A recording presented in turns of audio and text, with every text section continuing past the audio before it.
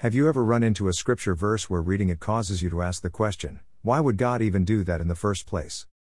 Quite often I will recite the Lord's Prayer when I am praying, and for reasons unknown to myself, as of late, when I run into the part that says lead us not into temptation, I run into the question, why would God deliberately lead us into temptation, so that we would be deliberately tempted, at all? Would God actually do that?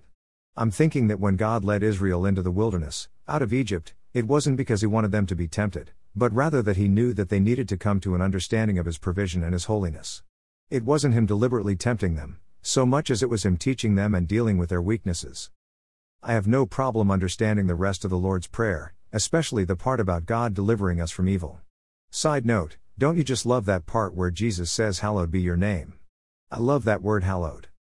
I found an answer that I am comfortable with. In other words, it makes sense and I can appreciate and understand it.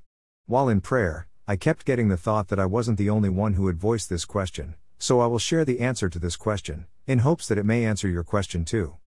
I know, this is not a meaty question, but these little ones are important too.